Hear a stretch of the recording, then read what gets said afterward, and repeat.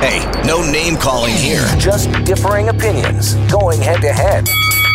With Counterpoint. Here's Alex Pearson on Global News Radio. We got our Counterpoint panelists all in place, ready to go. We got Anthony Furey, who you can read, Sun Post Media. He's a columnist and a national comment editor. Hello there. Happy Friday, y'all. And we got Bob Richardson in the house, back with us, senior counsel over at National Public Relations. Hello. Bonjour from Quebec City. Oh, nice. Oh, I hope you're in a flood zone. There you go. Well, not in a flood zone, but you can tell us what it's like from the flood zone. And I ironically, this is what we're going to start on, because I was reading an article last night, as I often do after work because I have no life, but a CBC article on the flooding in Quebec's North Shore. This is one of the big flood zones. I think it's the Saint-Martin community, and I could be saying that wrong.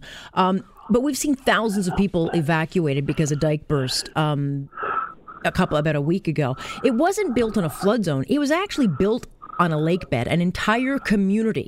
And once the flood drops, and assuming it actually does, I think the conversation does move to, do we rebuild? I think the question, though, Bob, comes down to why the hell was it built to begin with? Like, how could a city planner think that this was a long-term good idea? I completely agree with you on this, and I think we're going to have to take a hard look. It's not just here. It's in Manitoba. It's in the far north of Ontario. It's in Ottawa. Here in Quebec, in Rigaud, in Île-Bizarre. These places have been flooding for years. And, it requires a huge investment of public funds every time to go in, clean up, rebuild, do a whole variety of different things. So I think we need to do some really good analysis.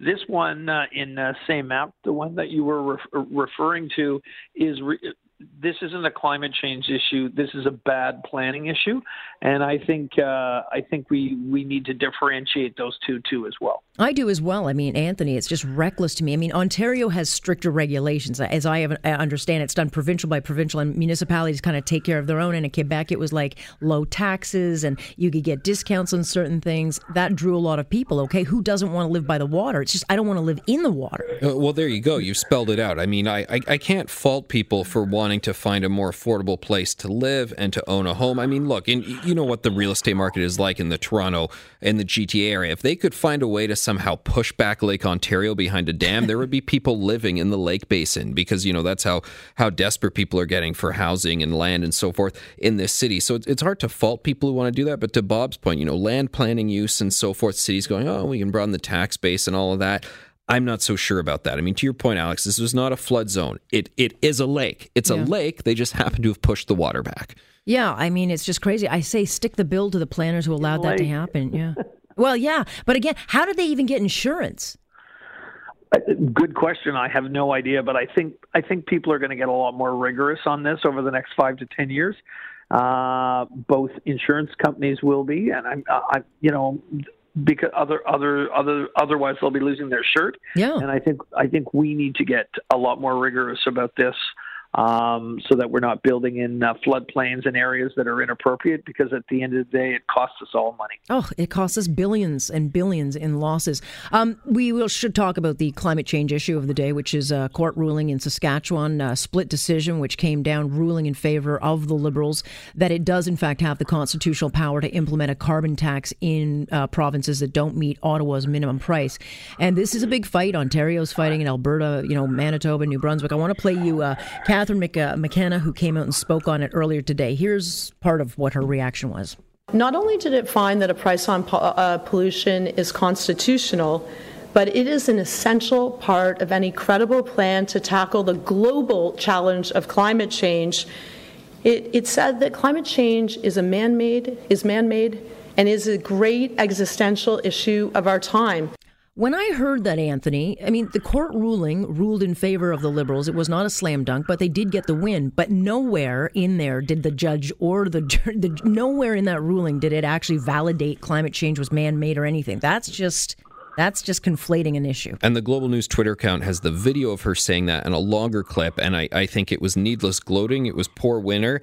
There's a bit of smirking going on in all of that. And you're right. What she said is also factually correct. The court ruling doesn't say that. It deals with a constitutional issue over whether regulating, being able to regulate this opens up the feds to basically regulate a whole bunch of different emissions-related and industry-related issues, and that the specific Saskatchewan argument was about a constitutionality equality issue, and they lost by a hair. It was a split decision 3-2. Scott Moe is going to appeal this. We're going to see it at the Supreme Court. Look, the fact that they are so seized with the climate change issue, when Gerald Butts resigns, the only policy issue he mentioned in his resignation letter was climate change. Talking about the floods, I mean, they're in front of people who've just lost their homes at evacuation centers. Trudeau's going on about climate change. I mean, heavens, they started this fight because this was not a key part of the 2015 campaign. He did mention it in the campaign, but it wasn't like a key thing he went on about ad nauseum. They decided to force this on the provinces. It's their fault, and it has become needlessly divisive because they are forcing this on governments they know don't want it. They have to step away.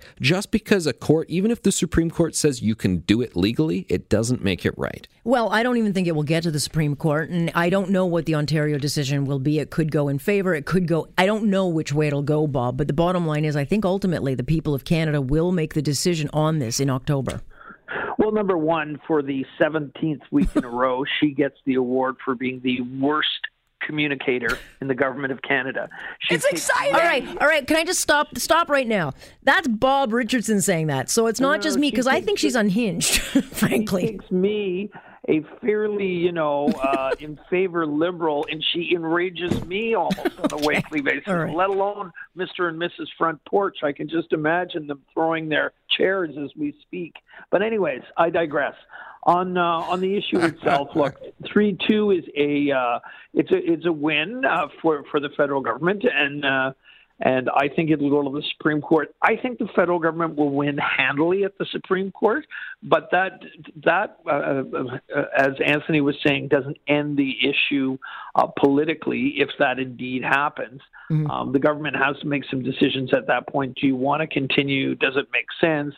Do you use it as a way of bargaining with the provinces to get some concessions on things without implementing it, so that we move together a little bit more in the right direction?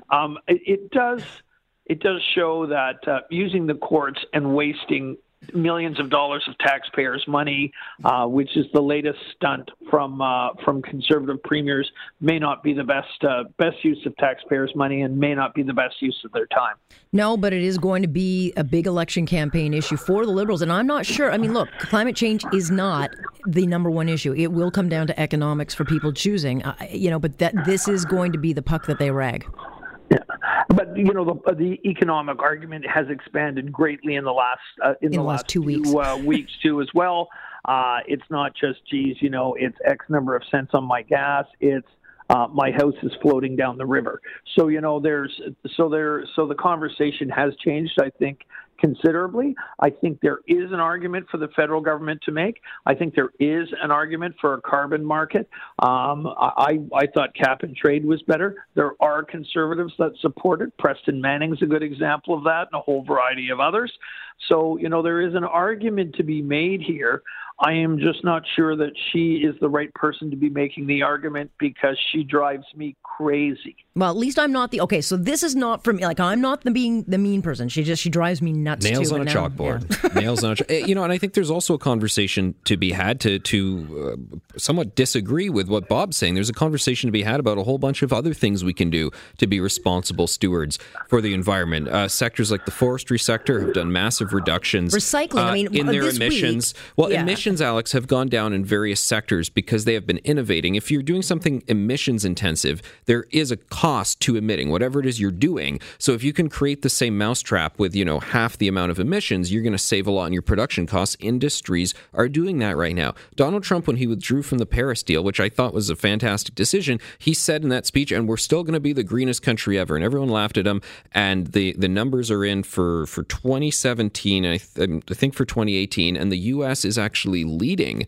the world largely in a lot of reductions out there after withdrawing from the Paris deal. So we don't need to have this one big blunt instrument. There's so many other things that can happen. Well, I think one thing that Global News has done this week very effectively, Carolyn Jarvis did an investigative series into the recycling industry, and what was unveiled and what was revealed is that it's not working at all. We are being ripped off, and most of the stuff we're recycling is ending up in landfills, and the Asian countries, Bob, that take it, they don't want on anymore. And so whomever is running this country, they have to figure this out because municipalities are hemorrhaging cash and we are not dealing with the plastics that are ending up exactly where they're not supposed to be. Well, I think most people are reasonable on these issues, and we've got to clean those sort of things up. I think people want to see a vibrant, clean tech industry. I think that makes a lot of sense. I think most moderate, reasonable people think we need to build pipelines. The carbon market is not going away for the next 50 years. We need a pipeline west, we need a pipeline east, and we need a pipeline south. I happen to support cap and trade. I don't think those things are mutually exclusive. I think we can be doing 3 or 4 of those things to move ourselves forward on the climate change agenda. I think some conservatives are extremists on the issues and don't want to do anything and even acknowledge climate change, which is a problem. And then we have extremists on the government side, like the Minister of the Environment and Climate Change, who, constantly is ringing the bell and constantly lecturing people, which I don't think is the right approach either. So I'm for the middle of the road approach where you do 3 or 4 things and you try to make progress. Alex, I'll just say if this report and these investigations show that recycling, which seems like a relatively simpler thing than an elaborate carbon market, if we can learn that recycling has a lot of scam stuff going in it, I mean, what does that actually have to tell us about what we might learn about the carbon pricing market once it's been around for a few years? Yeah, well, nonetheless, we'll be hearing lots about it in the election. All right, guys? Where's my Catherine McKenna soundbite, Mike? That's all I want. Let's show the woman. No, leave a poor man alone. It's Friday evening. This was her last week. It's exciting. That's her, just last week. We got Bob Richardson in Quebec, of all places, and we got Anthony Furey sitting right beside me. Good to have you both.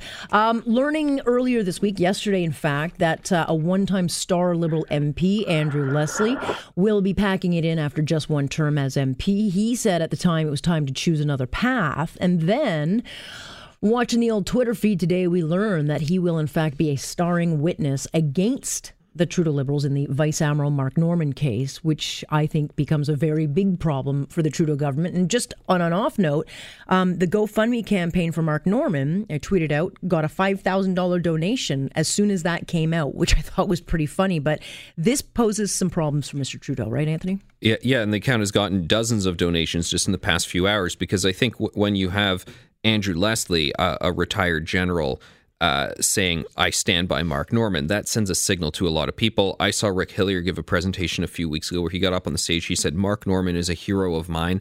I will back him up any day now, any time. So you've got a whole bunch of senior military figures saying this doesn't smell right.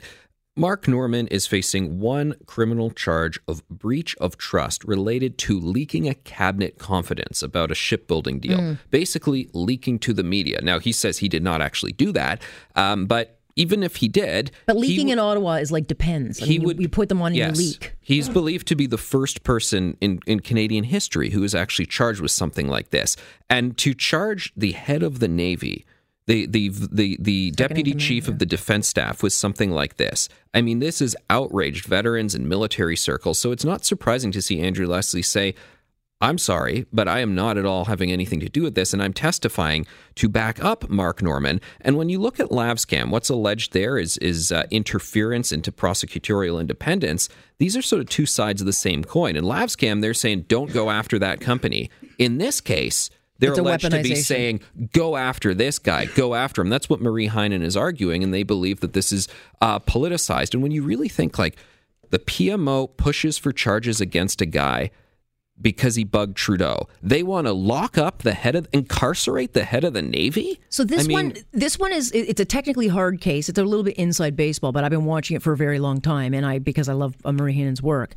But Bob, part of the problem for the Trudeaus, and there's the government, and there's a few here with this one, is that the judge in this case, and a lot of the players are the same that we heard in the SNC, whether it's Mike Warnick or we've got Gerald Butts, the judge has already agreed with the defense that there's a conflict here because, they're not giving over the information and documents that the defense needs in order to defend their client. But the judge has already agreed that there doesn't seem to be too much independence with the, the prosecutorial Privy Council. So even she is saying, look, I get that the defense is accusing you of political interference. It doesn't look great. But this all comes out right before the election. It's going to be very difficult for them to campaign while this is going on. Oh, did I lose Bob after that whole preamble?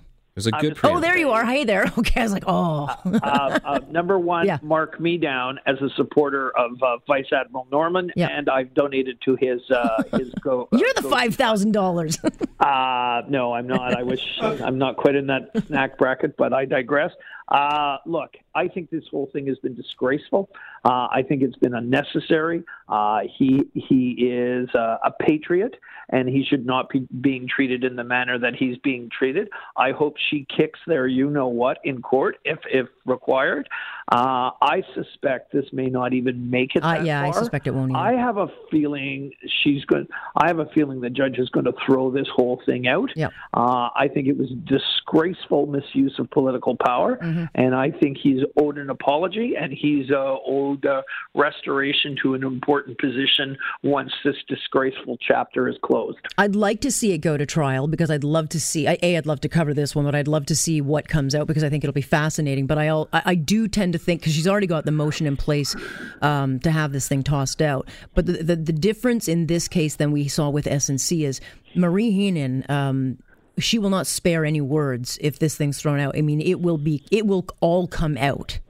When this thing, and Marie Henein, I mean, people will listen to her. And that's what her firm is looking for right now. They're trying to get text messages and emails from the Prime Minister's office, including the Prime Minister himself, that relate to this issue. Some of those are being held back, and the judge is currently pouring through all of these redacted documents. Well, they haven't been able to get anything. The judge is going to be determining whether or not these will be redacted or whether they will be provided to Marie Henein or not for Mark Norman's defense. And one is curious, what does all this stuff say? Are we going to have something similar to when Jody Wilson-Raybould and Gerald Butts were stepping forward talking about their text messages and their exchanges and so forth? And I think the thing that's at stake here is wilder than protecting a coveted Quebec firm. It's They've about weaponized the courtroom to take out a political foe. The head of the Navy. That's and not just a political foe. If it was Andrew Scheer, Jagmeet Singh, I mean that would be terrible. One thing, but a patriot, as Bob put it.